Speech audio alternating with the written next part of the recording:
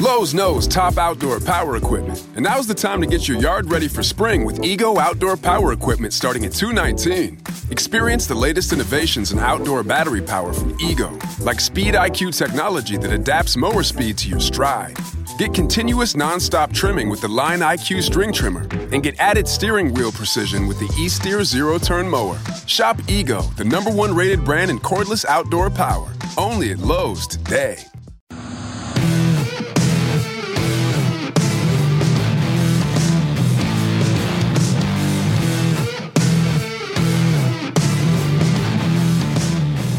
What's better than this? Guys being dudes here on the Draft Dudes podcast. It's Joe Marino, Kyle Krabs, and Chris Schubert from the Draft Network, and we are your hosts here on this Tuesday episode of the show. We're back and better than ever. A new web interface for the start of basketball season and more props, odds, and lines than ever before. BetOnline remains your #1 spot for all the basketball and football action this season. Head to the new updated desktop or mobile website to sign up today and receive your 50% welcome bonus on your first deposit. Just use our promo code BLEAV50 to receive your bonus. That's BLEAV50. From basketball, football, baseball, postseason, NHL, boxing, and UFC, right to your favorite Vegas casino games. Don't wait to take advantage of all the amazing offers available for the 2021 season. BetOnline is the fastest and easiest way to bet on all your favorite sports, and BetOnline is where the game starts. Kyle, happy Tuesday to you. Happy Tuesday indeed. Week 6 is in the books, which means we are on to the 2021 rookie recap here on the Draft Dudes. Any off-schedule programming we need to tackle first? We always seem to have some kind of fun BS topic. I don't have one today, so I don't know if you guys had something that you needed to get off your chest before you get into it. I mean, we could talk about Joe's intro to the show today if we'd like. Struggle busting a little bit. Let's be fair. He was up late last night. I mean, he was. I wish I had the problem of having my team play primetime games. You know, there's nothing better than 1 o'clock on a Sunday, brother. Let me just tell you that. Yeah. No, how about 9:30? So when they ruin your day, you still have all to watch other games. Sorry. Yeah. All right. Yeah, we're both. This is not a victory week for anybody here on this podcast. Excuse me, but not a loser week for some of us. Right. So. Yeah, we'll see in a few weeks. Thanks, Chris. Yep. So segue. We don't have a Zach Wilson appearance to reflect on, but we saw some other rookie quarterbacks this week: Mac Jones, Trevor Lawrence, Davis Mills, Justin Fields. A lot was made of Justin Fields in his first game against the Green Bay Packers. We know how that went. I watched Lawrence. I watched Mac Jones this week. I mean, I guess they're playing better in terms of them not all being awful. Like the first several weeks of the season, it felt like none of them were having great performances. And I feel like they're slowly but surely collectively playing better. And I'm guessing this was probably Trevor Lawrence's best game. Yeah, I think Trevor was really effective and he settled into that game well. And I was surprised Miami really only heated him up and took exotic looks kind of in the last 10 minutes of that game or so when they were trying to, get the ball back and cut a couple instances short. I think obviously not having Xavier Howard and Byron Jones for Miami helped. Trevor a couple of times just found number 9 on the other side and said, all right, I'm going to throw back shoulder 9. And he couldn't find the football. But no, they were well-placed balls, and Marvin Jones did a really nice job adjusting to the football and making those catches. So I thought a lot of pre-snap awareness from Trevor. He's obviously, from an athleticism standpoint, he's a challenging quarterback to corral. And I would agree with you with the assertion that this was probably the best game that he's played. So credit to him for staying the course and being steadfast. And he finally got the first dub of his NFL career. Mac Jones came close to getting the second dub of his NFL career, but Cowboys had some different ideas in that football game. Are you not counting the win against the Jets? I said a second win, didn't I? Oh, it would have been his third. Yeah. It would have been his My bad. third. Yeah, not math guys. me. So, Yeah, don't draft dudes do math. So Mac is starting, and it's a trend that really happened probably week 3, but you're seeing Mac push the ball a little bit more down the field, right? It's not so much everything's close to the vest and things are opening up a little bit for him. The efficiency in terms of completion percentage, it continues to be really, really high. I'm guessing Dallas, just like Trevor Lawrence, Dallas was probably Mac Jones's best game in the NFL to date. So I guess, and his numbers were juiced a little bit by the long touchdown there in the final 4 minutes that put New England out in front. Whatever the time was on that throw was like a 70-something yard completion. Slotted it in there, man. And I don't know what the hell the safety was doing on that play, but the efficiency for only 21 passing attempts, the volume was so much lower than the other guys, right? As Trevor had 44 dropbacks, Davis Mills had 46 dropbacks, Justin Fields had 37 dropbacks, Mac Jones only had 23 dropbacks. So he has the infrastructure around him in which he's not being asked to take the whole offense and the whole team and just go ahead and carry it as a rookie, right? And I think you're seeing him make the most of those instances. He's still very decisive with the football, which you love. His time to throw is only 2.24 seconds this past weekend. So continuing to get the ball out. But as you said, he still has, despite that low time to throw, the average distance downfield is starting to grow and grow and grow. And it was over 8.5 yards for his ADOT for this past week as far as average distance to push the ball. Feel bad for Justin Fields, though, by the way. I mean, the drops are just brutal. He had another 3 drops by receivers, but I like what they've done in their offense to manufacture deeper throws. He again had the average distance of the deepest of the rookie quarterbacks. It was 12.5 yards on average distance to target. And you think about what they were with Andy Dalton versus what they've become over the last 2 or 3 weeks with Justin Fields, and you have seen them kind of embrace a different area of the field for the heat map, if you will, to let him push the ball. And I'm going to be really interested to see how he continues to, kind of like what we talked about with Trevor Lawrence, stay the course amid the early adversity with the drops and missed opportunities, and how he continues to bounce back from it. Any other thoughts on these quarterbacks? Because I want to talk about Khalil Herbert. Let's talk about Khalil Herbert since we're talking about the Chicago Bears. Yeah. Obviously, David Montgomery getting injured was not great for Chicago, but I think the way Khalil Herbert has come in over the last 2 games and played really well for them against Vegas in week 5, 18 carries, 75 yards. Even better against Green Bay this past week, 19 for 97 in a touchdown. And so, he was a player that I liked coming out of Virginia Tech. I don't think he's the most dynamic football player, but I think he's been able to step in for David Montgomery and give the Bears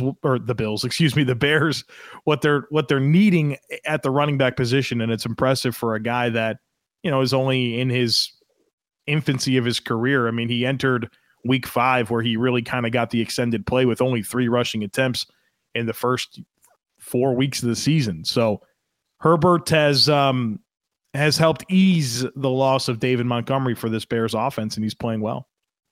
Not the only rookie running back that played well. No. I thought Stevenson did well against Dallas. We saw Damian Harris was banged up a little bit. He had 5 for 23 and a touchdown, but also completed or had 3 receptions for 39 yards in the passing game. So like to see one of these early day 3 backs, one of our man crush players, or at least one of my man crush players, Chris Evans, had a productive day out of the backfield as they continue in Cincinnati to look to manage Joe Mixon because he's been banged up a little bit. He had a full rushing workload this past week. Lo and behold, they sat starters. Cincinnati did, I think, 9 minutes left in the game. They pulled like all their offensive starters out of the game. It was like Joe Burrow was out and Joe Mixon was out. And it was like, oh, wow, okay. Like, I'm not messing around, man. Nope. So that was, I was surprised to see them have such a quick hook, but they obviously felt very comfortable and wrapped up yet another win. They're playing good football right now in Cincinnati with the free agent additions on the defensive side of the ball. And Joe Burrow, obviously, in year two, and got a nice little set of contributions from Chris Evans as a complimentary player in the backfield. Joe, I don't know how much of the game you saw against Seattle with Pittsburgh, but I would love to hear your thoughts on Najee Harris. He continues to be a productive player, but I don't know if his production is particularly efficient as far as the volume of touches versus the output that he's getting, and what do we make of that? And 3.4 yards per carry on 24 attempts, and it's like he's a fantasy darling because he's touching the ball like 30 times a game. But how do we navigate how well he's actually playing beyond the fact that he has 34 receptions and another 102 rushing attempts? So he has 135 attempts in 6 games played for Pittsburgh thus far this season. Just an unreal 22.67 touches per game for Najee Harris. Yeah, I think Pittsburgh would love to be kind of what Tennessee's building with Derrick Henry in that type of situation. And I think when you consider the handoff distribution for the Steelers, it kind of looks pretty similar to Tennessee, where it's Derrick Henry in Tennessee and literally nobody else is touching the football. Pretty much the same thing in Pittsburgh, where there's not many guys getting the ball besides Najee Harris. And here's what I'll say about Najee, and I think we can all agree that the production feels kind of empty. There's a lot of opportunity, and he's been able to gain some yards, and whether that's having some big receiving games or the big game against Denver running the football last week. But I don't envy this situation for Najee Harris, where you have an offensive line that features a couple of rookie starters and some stopgap type players that I don't think are long-term answers at this point. And so you have a work in progress offensive line. And, I think so much of a running back's vision is making blocks right and understanding how guys are going to block and fit blocks and all that type of stuff and how they're going to establish leverage. And so he doesn't have that piece working for him yet at this point. And then you have a passing game that is played so close to the vest, where everything is quick, balls out of the hands. And so he's facing defenses that don't really have to be spread out. They don't have to defend every blade of grass in the field. And so the looks just are not favorable for Najee Harris. So I think he's a player that has a bright future, and obviously the workload's going to be there for him. But I don't know that we're going to see the best of Najee Harris until this passing game can open up and be consistent. And, as the offensive line continues to kind of mold itself together and be what they want it to be. So those dynamics are kind of challenging for a guy who's asked to be the focal point of the offense right away in his rookie season. How about speaking of the Pittsburgh Steelers, I think we got to shout out Pat Freiermuth, 7 catches on 7 targets, 58 yards. And the tight end class has been slow to deliver this year. Obviously, Kyle Pitts is heating up a little bit, but Freiermuth was kind of always that second guy, and it was good to see him have some production in the Seattle game, 7 catches on 7 targets. Jamar Chase continues to be a weekly shout-out. In the preseason, feels like 100 years ago. I mean, this guy's producing big plays week in and week out. He's delivering. And then I do want to get your thoughts on Jalen Waddle, a 2-touchdown performance on 10 catches for 70 yards. So it's like Jalen Waddle is this unreal big play guy, and he's had some games where the volume's been there, and obviously you love the 2 touchdowns, but it feels like it's not the yards per reception that I think anybody expected for Waddle. Oh, it's because they're not utilizing him. And Mike Gesicki took a lot of the Y cross or deep over routes against Jacksonville. He had 4 receptions of 20-plus yards in this football game alone, and probably could have had another 10 if the offensive staff kept calling it instead of trying to sit on a lead, which is what you saw transpire yet again for Miami. So, Jalen, I think about his route distribution, and this is one of the nice things that I do enjoy about Next Gen Stats is they have the kind of the route maps where you can see very clearly who's being asked to do what. And ran 4 routes beyond 10 yards of distance down the field, in which he was targeted the entire game. And the vast majority of them were quick hitters, stuff within 8 yards of the line of scrimmage. They're starting to do some of the orbit motion or the return motion, where he's getting that big swing out of the backfield, or the bubbles with the RPO. And both of his touchdowns down in the red zone, one was a sight adjustment in which they signaled a quick slant, and he scored on that. The other one was with motion, and they kind of ran a rub and got him the ball in the flat behind the line of scrimmage. So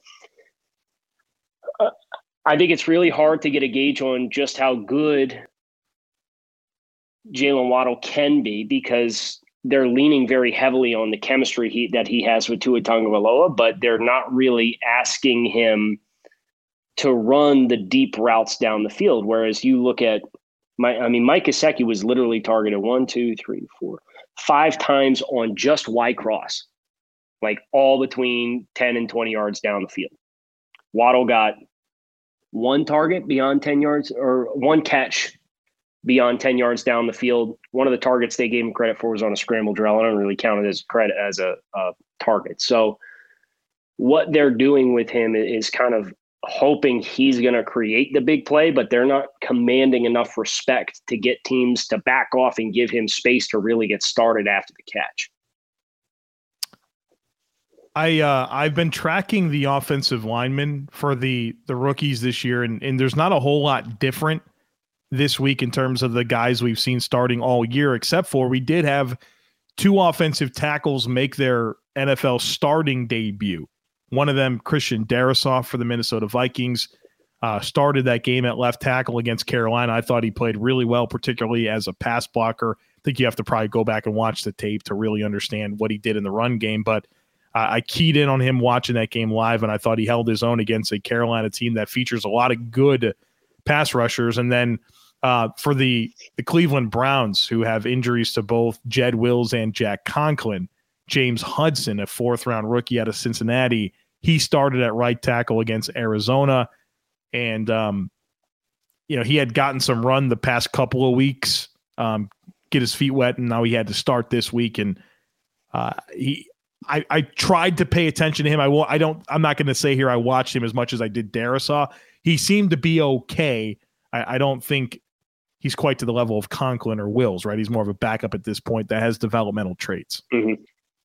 So I want to shout out the 2 starting offensive linemen who did not give up a single pressure in week 6 as starters, and who played the entirety of their games.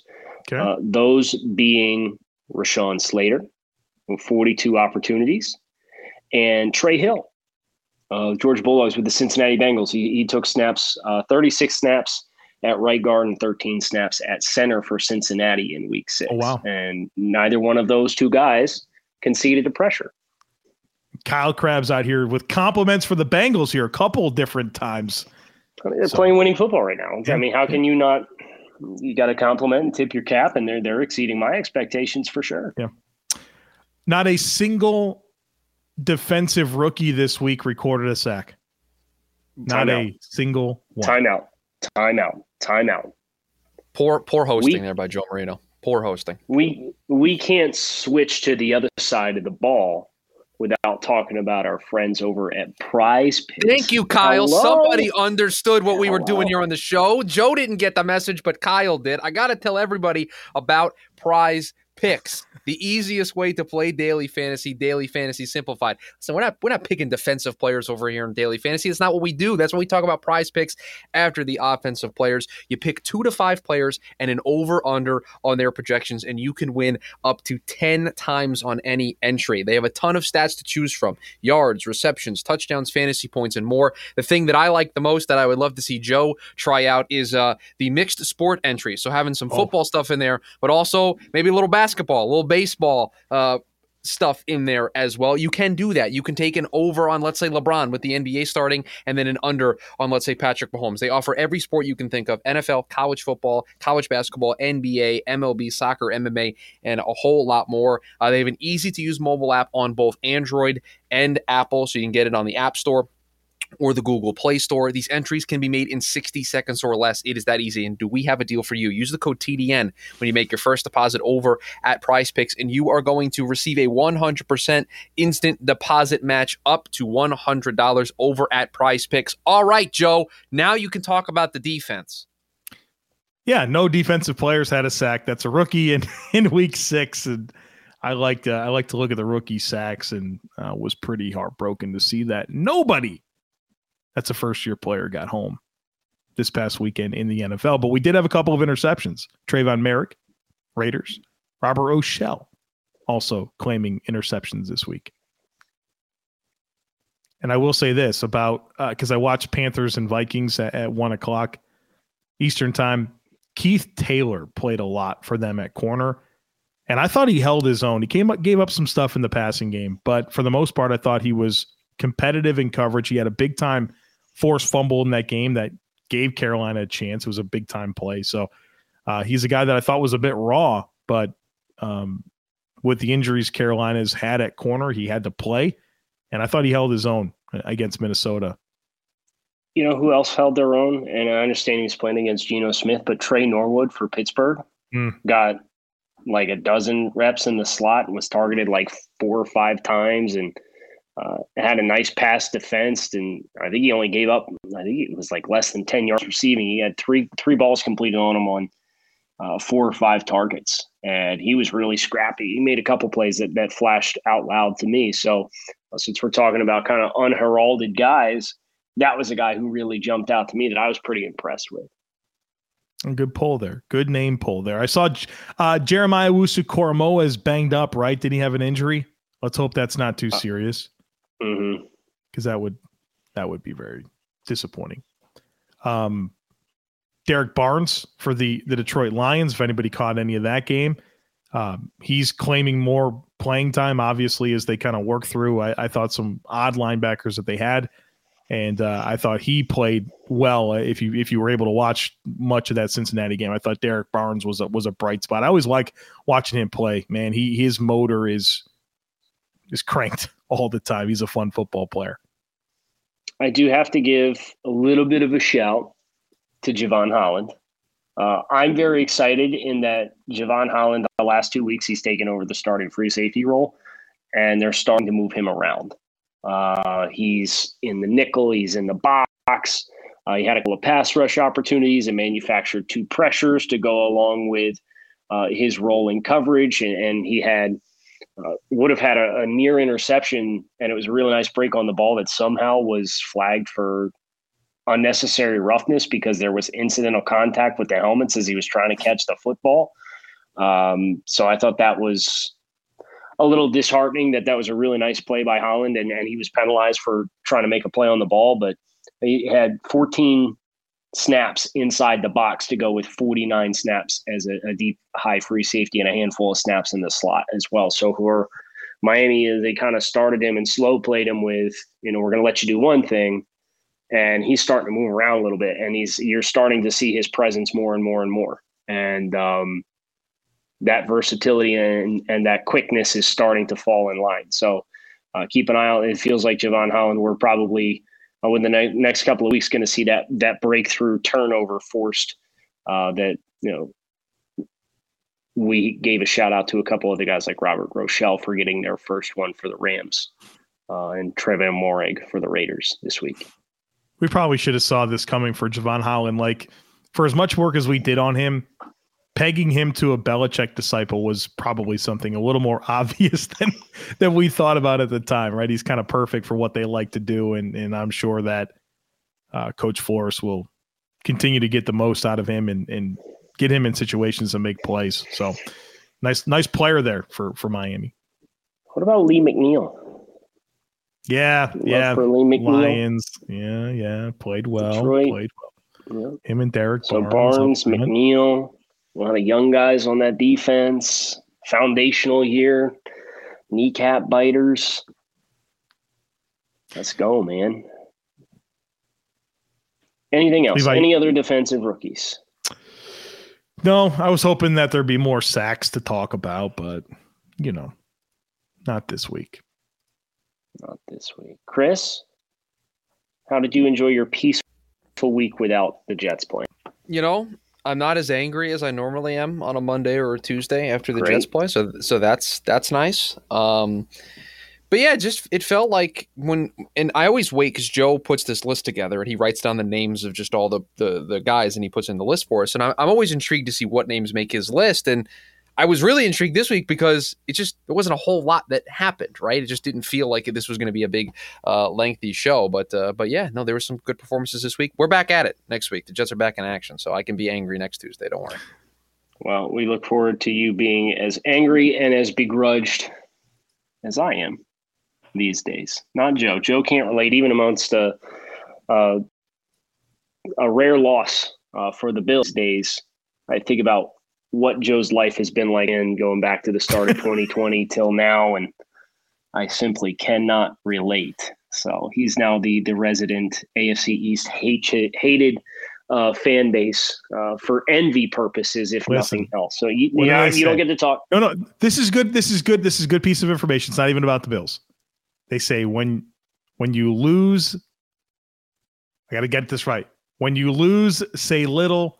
And when you win, say even less. So there you go. Look at how high and mighty that comment was. Like just yeah. It's just us simpletons down here. Yep.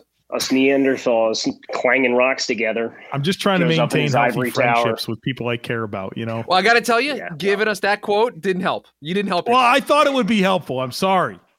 I missed another miscalculation by Joe Marino.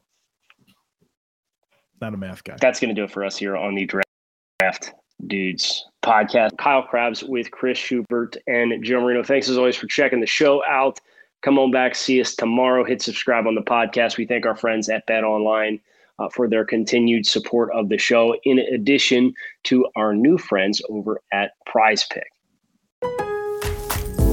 Lowe's knows top outdoor power equipment, and now's the time to get your yard ready for spring with Ego Outdoor Power Equipment starting at $219. Experience the latest innovations in outdoor battery power from Ego, like Speed IQ technology that adapts mower speed to your stride. Get continuous non-stop trimming with the Line IQ string trimmer, and get added steering wheel precision with the E-Steer zero-turn mower. Shop Ego, the #1 rated brand in cordless outdoor power, only at Lowe's today.